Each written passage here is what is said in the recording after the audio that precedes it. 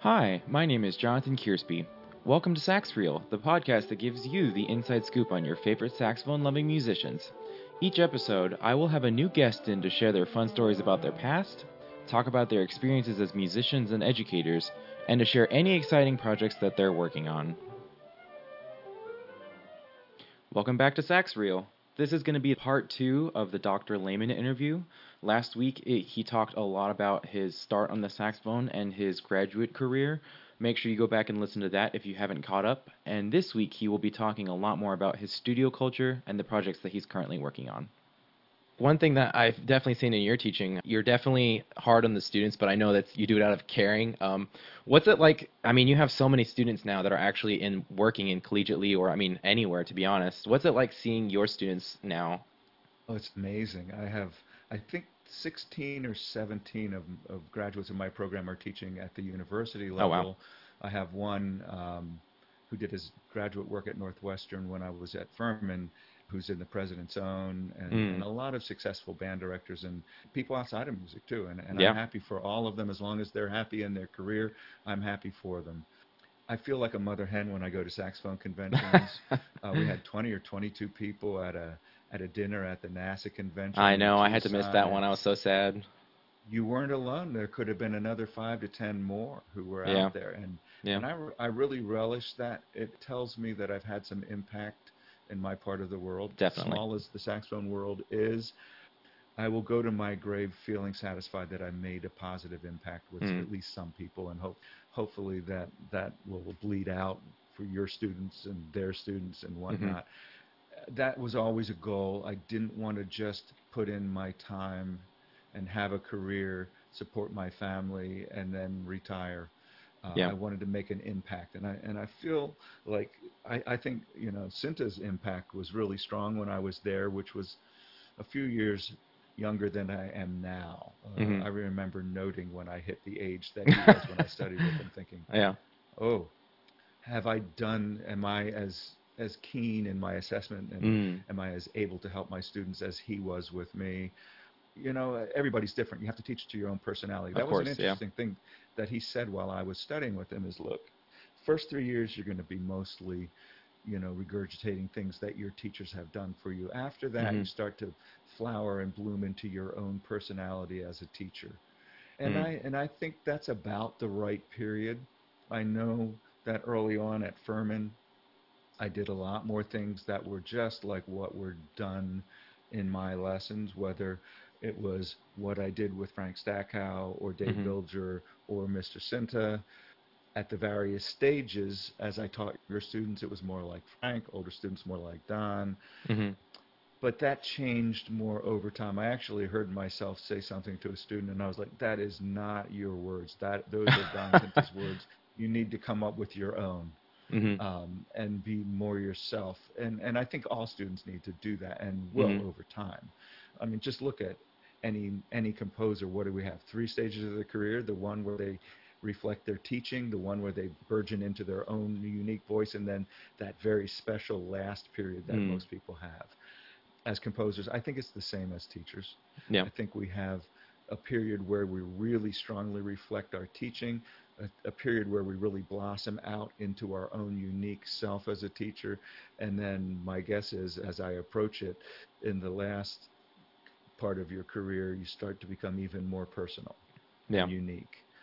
Some people like that better, some people don't. That's neither here nor there. But I Mm-hmm. think that progression is a normal human Oh, yeah. progression I through definitely catch life, myself whether quoting it's you music exactly or on other some things. stories. I'm sorry. Hey, they're good stories. I'm It's fine. sorry. Yeah, No problem there. I'll yeah. get out of it. Well, A couple years, right? yeah, yeah. I will Yeah. say, and I won a teaching award at USC a couple of years ago, and they Mm-hmm. asked me about this, and I feel like I work a lot less hard for far better results now Mm-hmm. than when I was young. Yeah. It's just you start to analyze things differently and get much more aware. I still occasionally think about a couple of students I had at Eastern Michigan at the very Mm-hmm. beginning of my college teaching career. And I think about, oh, man, today I know exactly what was wrong with that student that I was so frustrated and couldn't seem to Mm. help them figure out. Now I would know immediately what to do and look for to Yeah. solve that problem. But we all go through that, and I hope that at every 5, 10 year stage, I feel like, wow, I'm so much more able to help my students now than I was 5, 10 years ago. Yeah. Not that I think I was a bad teacher early on, but I worked a lot harder for the results. And it's not that I'm lazy and don't want to work hard. I love work. I It's just more love my efficient. work. But yeah, it's a lot more efficient. Hmm.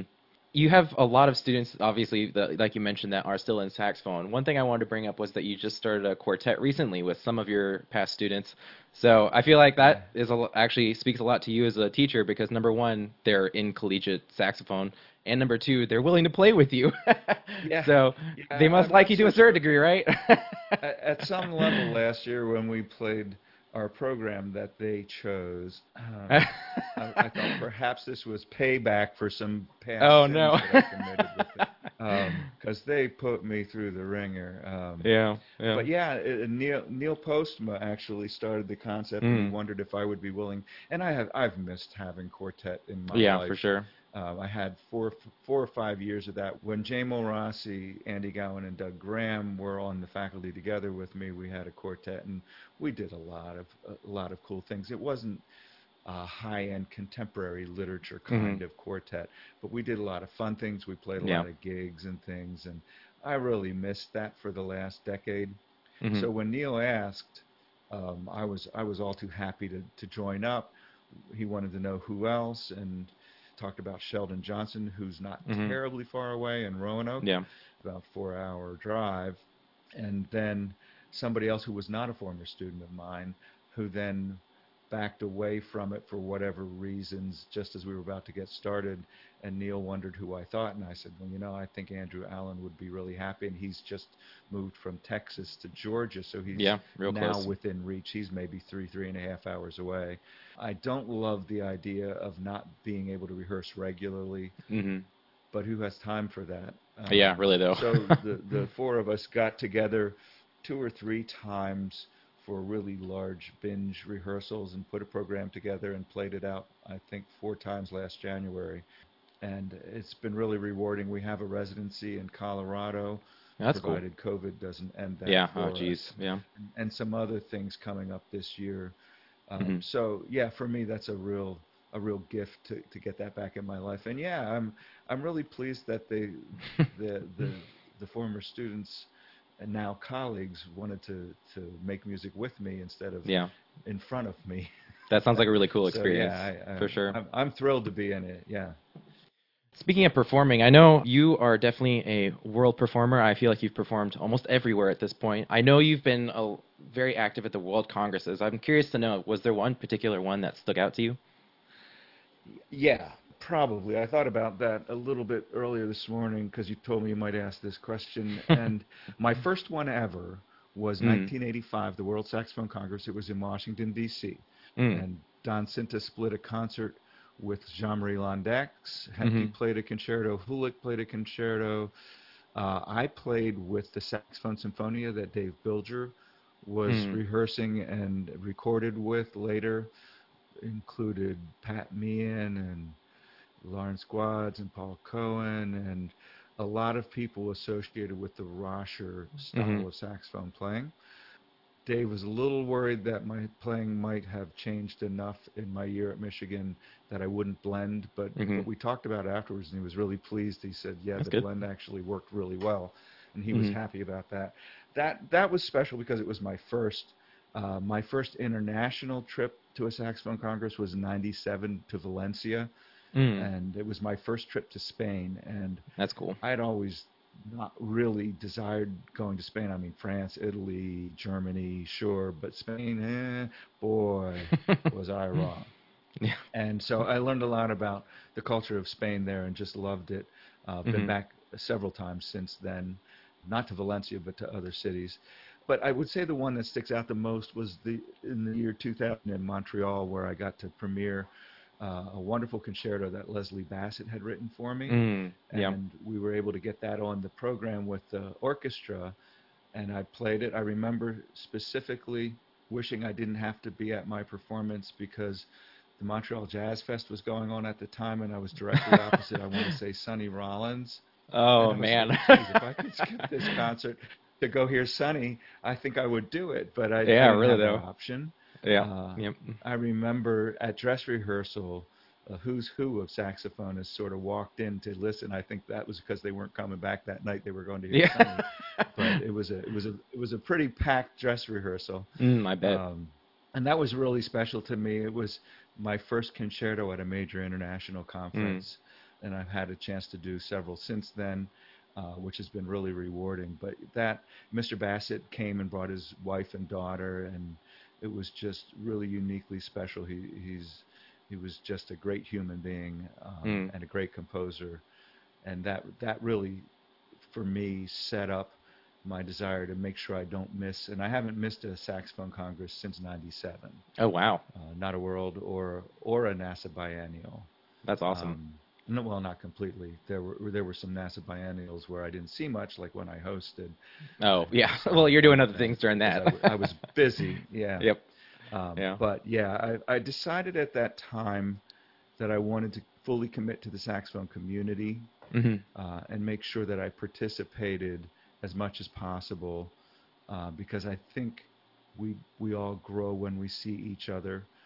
It helps me to see what's going on in the world of saxophone playing, and Mhm. to see how advanced the students have gotten since I was a student. I mean, it's crazy what 20 and 21-year-old students and 18-year-old students will do now that we weren't even dreaming of doing Mhm. back when I was in grad school. The progression has been really notable, and Mhm. I think if I weren't participating in all these events, I'd have no clue that this was going on, and might be, walling around in my 1980s standards, and they were high, but um, I think they just keep increasing. Yeah, for sure. I never set out to try to get anybody to where I was at their age. I don't think that cuts it anymore.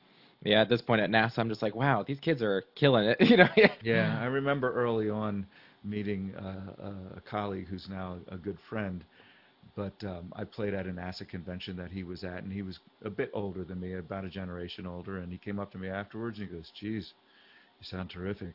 Of course, everybody sounds terrific now. It's hard Oh to be gosh. special when everybody sounds so good. And I thought, yeah, that's not the way I feel about it. I'm Yeah. always happy when there are more good saxophonists. It's good for all of us.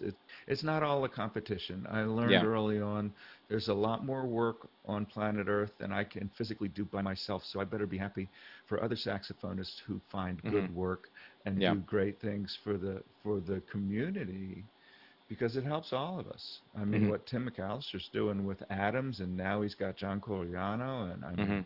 I mean, those are pieces that we need to have in our repertoire, and God bless him for Yeah. everything he's doing to push that. Rosher, it occurred to me early in my career that we will never forget Sigurd Rosher. Maybe not so much even for his playing as for the pieces he got For for sure. us. For sure. The Glazenovi Bear and all of the wonderful pieces he commissioned.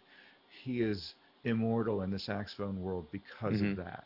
Yeah. And so I've spent a good portion of my career trying to commission great music from great composers, Mhm. in the hopes that I'll have some lasting legacy in that regard too. One thing that a lot of people were asking about whenever I was workshopping this podcast idea was the idea of studio culture and what you think is important. So I was just wondering, what kind of studio culture do you want to have, and how do you make sure that that's what's happening with your students? Well, yeah, that's a great question. I will say that I firmly believe I'm not teaching music as much as I'm teaching people, Mhm. and I want students to go out into the world as responsible, ethical, moral human beings. Mhm. More than anything, more than great musicians, I want responsible, ethical, moral human beings to be my legacy, Mhm. whether they're in music or in another field. And at some level, as you must know, I preach that in various ways in lessons as part of what we do, because I Definitely. think Yeah. it's crucial that we learn, and especially in this time where we're dealing with all the racial tensions and all the Mhm. mistreatment of the African American community, both actively and inactively, Mhm. by people like me. And I've done a lot of soul searching over the last weeks. because I've never been particularly politically active, and I feel actually a little guilty about that. Mhm. Sheldon, who's in my quartet, Sheldon Johnson, put a Facebook post out that really kind of indicted me for my lack of active behavior in Mhm. trying to help the cause. Yeah. And I've always dealt with it not so much on racial terms as just humanity. Treat Mhm. people well. If you can treat people, all people, I don't care what Mhm. color they are, I don't care their religion, their political beliefs, but if you can learn to treat all people well, I think it makes the world a better place. And I do For sure. preach that. I feel it's very important. I had a student a few years back, and I don't remember who, said, "You must be very proud that the reputation of your students in the saxophone community is that they're not only good players, but good people." And I Mm. said, "Well, I hope that's the reputation. If it is, that would make me very proud, yes." Yeah. That's a goal for me. I think if we teach people how to function positively in the world, then no Mhm. matter what they do, whether they stay on the saxophone or become conductors or become architects or doctors or preachers. I mean, I have had 5 or 6 former students go through divinity school. Oh wow. They're not in music, but the skills that we've dealt with for how to break down a program, how to find the work and accomplish something Mhm. in a piecemeal way until you've accomplished the whole thing. I think those skills are great for no matter what your career is. And I think they're Mhm. great for teaching. I think they're great for parenting. I think they're great skills for staying with your spouse. So I firmly believe that what I do goes far beyond the musical part. Mhm. I'm not big into the cutthroat gunslinger mentality, partly because I know there's more work than I could do on my own. And, Yeah. you know, if you ask me who the best 10 saxophone players in the world were in a row, I wouldn't know where to start for people whose playing I admire. Mhm. But I don't rank people that way in my mind. And I hope that a That's lot of other very people difficult to don't. do. I hope not. Yeah. Yeah, I think it's kind of a silly way to think. I mean, Yeah. who's the best violinist in the world? Well, it's easy to throw out Itzhak Perlman, but maybe for this kind of repertoire, it's Joshua Bell or Shlomo Mintz or Mhm. I mean, Isaac Stern's no longer playing for obvious reasons, but Mhm. I mean, to me, those kinds of distinctions It's aren't almost productive. arbitrary. Yeah. Yeah, and my students who've done the best haven't been worried about whether somebody was better than them. They were Mhm. only focused on doing the best they could all the Mhm. time. And if they're doing their best, then we have to see what happens over time. And usually good things happen when that's the Mhm. case. It's not about being selfish. It's about not being competitive in the way that tends to slow the progress down. Yeah. I know that's definitely something So, everyone I'm sure struggles with comparing yeah. themselves to other people. Yeah. Well, I've really admired that about Jean Rousseau's students, to be Mm. honest. I've watched them for years at World Saxophone Congresses and NASA conventions and seen them be be friendly to each other, get together for group Mm. photos, and Rousseau he was almost nerdy in his obvious joy for all of his students, and I Yeah. really admired that, Yeah. and I hope I've told him that enough that he remembers that I consider him a dear friend in the saxophone world. I've always admired that about his students, and I know that that culture comes from him. Mhm. So I've tried really hard to cultivate that kind of a culture with my own students. I want you to be happy for each other. I want you to Mhm. know that there's work for a lot of us, and not everybody's going to get work when they get out of school. We know that it's an unfortunate truth. Not everybody wants to stay in this field forever, and that's okay too. But I want us to be happy for each other. I want us to be happy for the instrument when others are doing really good things for it too, Mhm. because it helps all of us. Yeah. I remember when I got the job at Furman, somebody, I think it was Joe Luloff, was telling me he gave Ken Fisher, who was at UGA at the time, a rough time. Said, "Oh boy, you got Cliff Lehman in your neighborhood now. It's going to be harder to recruit." And he said, "You know what? That's the best thing for us. The more good people we have in our area, the better for all of us." And I Mhm. thought, wow, that's a really nice thing for That's a Ken really to say. positive attitude towards it. Yeah. Yeah, absolutely. Yeah. I hope I feel the same way, and I think I do. I think I That's do. Um, I've That's helped good. some students get jobs in my region, and I always tell them, as long as they don't take any recruits away from me, that we'll be happy. Uh, and then they always laugh, and they still do. I'm But that's sure, just yeah. fine. There are Yes, more students out there than I can possibly teach myself that is too. very But true. yeah, no, Very true. I think we need to pull for each other, because the better we are Hmm. as a group of musicians on our instrument, an instrument that needs positive things in even the classical world or jazz world, actually we're probably doing better than in the classical world for Mm. image. But I think the better we get as a group, the more we commission great composers, do wonderful things, the better for all of us. So another question that people had was along the lines for future students. They're wondering, what are you looking for in a student? Yeah, Because that's a very you know, broad question, I know, but there's a lot of things it, that you can say, so I'm curious. well, I will say this. I'm really big on having a lesson with prospective students that I don't know. Now, Mm. I still, as you know, I still teach high school students on a regular basis. Hmm. By the time they're seniors, I know whether they're going to fit well in the studio or not. Yeah. And usually, frankly, if they wouldn't, they've long since found another teacher or stopped studying. But Hmm. um, so that takes care of itself. At the graduate level in particular, I don't want to make mistakes in the sense of having a student come in who's not happy with the culture or what I expect of them, Yeah. because it's very costly. We don't have that many spots, and so I don't Hmm. want to have a student in a spot who doesn't want the kinds of things that I want from them.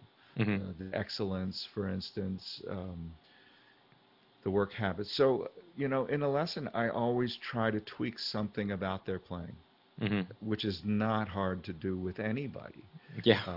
And so a student comes in, we have a little lesson, and I tweak something about their playing and ask them to make some adjustments on the fly. If their eyes get big and they really appreciate the change, the positive change, then I know something about them. If their eyes Hmm. kind of narrow and they step back like, what are you telling me I'm doing something wrong for? Then probably that's not going to work well for us Hmm. in a teacher-student relationship over time. Yeah. So, with the younger students, I frequently talk about how hard we all work and how many hours we practice. And then I watch their eyes and see how they react to that. If that seems like a good thing, then I'm all game, because Hmm. 4-year undergraduate degrees a long time. As you know, you were relatively inexperienced when you Very. first came to me, I was but I very green. appreciate. Oh my gosh. Right, right. You didn't have the long history that some people do, but I saw Yeah. some potential, and I saw a willingness to work that Hmm. allowed me to want to have you in my studio, and that seems to have worked out pretty well for both of us. I do that. I made early in my career, I made some mistakes in not asking the right questions Mm. of potential students. I want somebody who truly wants to get better and wants to get better fast. Hmm. Um, so I try to ask questions that lead down that path, so that Hmm. I have a better idea and don't misjudge. If I have high level goals for a student and they have different kinds of goals, it's not as happy a relationship as if we have similar goals for their progress. Yeah, for sure. I will say tone is always a big factor for me, Mm. and I've tried to remind myself that tone isn't that hard to teach. We can fix edgy or bad tone if the student wants to. Yeah. Yeah. And so if I hear a tone that I don't love in an audition, I'll make some embouchure adjustments with the student in that lesson to try to see what they think, and you can tell whether they're just fighting it every step of the way or really going, whoa, that Hmm. really helped. And so, those kinds of things, I'm just looking for somebody who wants to learn. I mean, Yeah. Mr. Sinta said to me once, years after I had graduated, he said, the thing I remember most about you is that you came with an agenda to suck everything out of my brain you could find. And I said, well, didn't we all? And he said, oh no. Oh gosh. And I thought, oh, actually that's okay. No, I understand. Hmm. I Yeah. understand, because if a student already knows everything, they don't need me. Yeah. I hope I haven't graduated anybody who still knew everything. I hope not. Oh no, you beat So that out of us freshman year. Don't worry. yeah, well, there you have. Yeah. Well, people react differently to that kind of information, as you Yeah, know. for sure, for sure, But I think the humility of knowing what's left to learn, and boy, I think every year there's a little more left to learn than the previous year for for sure. myself. It's very humbling to realize how little we know about our own area of specialty Hmm. sometimes. Yeah. So I'm using my somewhat locked down self to read, and I'm Mm. on my seventh book, and I'm going Oh back wow, through good the for you. old saxophone symposiums and Mm. reading and learning a lot of stuff that I should have learned when they were first out. I have a lot of them at the house, and when I'm done, I'm going to go back and get the others and make sure, Nice. even stuff that you may have read 15, 20 years ago, you reread and you remember things that you had Yeah, forgotten. for sure. So I'm trying to use this in a positive way to grow as quickly as I can myself. Hmm. That's the other thing. If I've done anything successfully, I hope it's to set up an expectation of lifelong learning from my Mm. students. I'm certainly there. That Don did for me. I hope Hmm. I'm doing the same thing for you all. One last question I had about your students was not just in undergraduate degrees, but in career decisions. What are some things that you would advise your students to avoid, or things that you would hope people are doing more of to make sure that they're successful in their careers? Oh, I don't tend to think about the mistakes. That's I fair. tend to I tend to think about the positives. I will say every now and then, and I think it was just last year, a former student who did his undergraduate work called me up and said, "Hey, do you have time to talk?" And I thought, Mm. "Uh-oh, I wonder what's going on here. Is he going through a life crisis?" And I said, "Sure. If you want, more than 5 minutes, then let's set a time when am not between lessons and all." And Hmm. so he called back and we chatted for a while. And he said, "I just really wanted you to know that my current career is not in music, and in some ways it looks like it has nothing to do with what I studied. But everything you taught me about how to solve problems, how to deal with people, is what I use every day in my current Mm. job. And I just wanted you to know that." Hmm. And boy, that's as good a compliment as I'll get, I think, Yeah. um, because I believe that. I've always believed that what we do as musicians, we learn all kinds of skills that are great for any career we pick. My hope for all of my students is that they find a career that they're happy with. Hmm. I've had some come in kind of sheepishly, I think I've decided I don't want to go into music after all. And usually I've figured that out before they have. Mm. But I'm not going to tell you, you don't want to be in music. It's clear to me Yeah. you don't want to be in music. But over Yeah. time, they start to realize, this isn't so much what I thought it would be, and maybe I could go into X instead. Yeah. And I'm always very supportive of that. I've had some students come in and say, "Well, what do you think I should do with my life?" And I say, "How the heck should I know? What do you want That's to a do with your life? complicated question there. That's what you should do. As long as it's legal and moral, then Yep. go for it." Um, so, so I want to be a drug dealer is not an option I would Maybe not that support. one. But, Yeah. but I want. I've had a number of students have been really sheepish about coming in with Mm. career changes, and I'm really supportive of that, even if they're brilliant students. I lost one last year who was going into, I think, will be in medicine. Mm. Well, two last year to medicine. I know they would have been brilliant saxophonists. They really Hmm. had a lot going for them. But I have to be very happy for them. It's a wonderful Hmm. career, and it's what they want to do. Yeah. And maybe they'll play in their local community band. Maybe they'll go to the symphony concerts or come to one of my concerts, and Hmm. and support the arts because they'll have the discretionary income to do so. I mean, we Yeah. need For sure. people in the world. We need people in the world who aren't musicians to support the arts, and that's going to be really important this year Yeah. as schools come back into session and there are financial crises all over the place. What do they want to do? Well, let's get rid of the ancillary things like the Yeah. fine arts. And Yeah. public schools are going to. I mean, it's a concern. I saw a bunch of memes on Facebook today about this in the 10 minutes I allowed myself to spend on Facebook. But it's a concern, and it's a concern that we put people in society who value the arts at a high level. Everything we do as teachers, if we provide positive experiences for our students, no matter what they end up doing for their career, it helps us all, and it Hmm. helps our For sure. society. For So sure. I'm a firm believer in that. I wanted to make sure that I included a section to do any features of your projects. Is there anything that we can be looking forward to? Well, I just Maybe not soon, at the na soon, but yeah, soon. We'll see. yeah. The saxophone percussion duo with Scott Herring has been Hmm. going really The well. Rosewind duo. We actually had a tour of China for next month. We had Oh wow. um, concert venues setting up and Hmm. things like that. That is not going to happen next month. Unfortunately, yeah. I hope it can happen in 2021. Mm. I'm planning to do the World Saxophone Congress. We've commissioned a lot of music.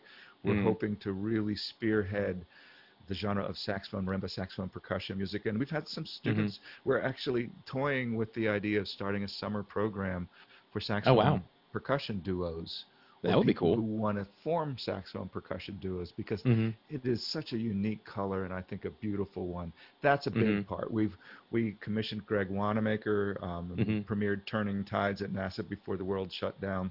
Yeah.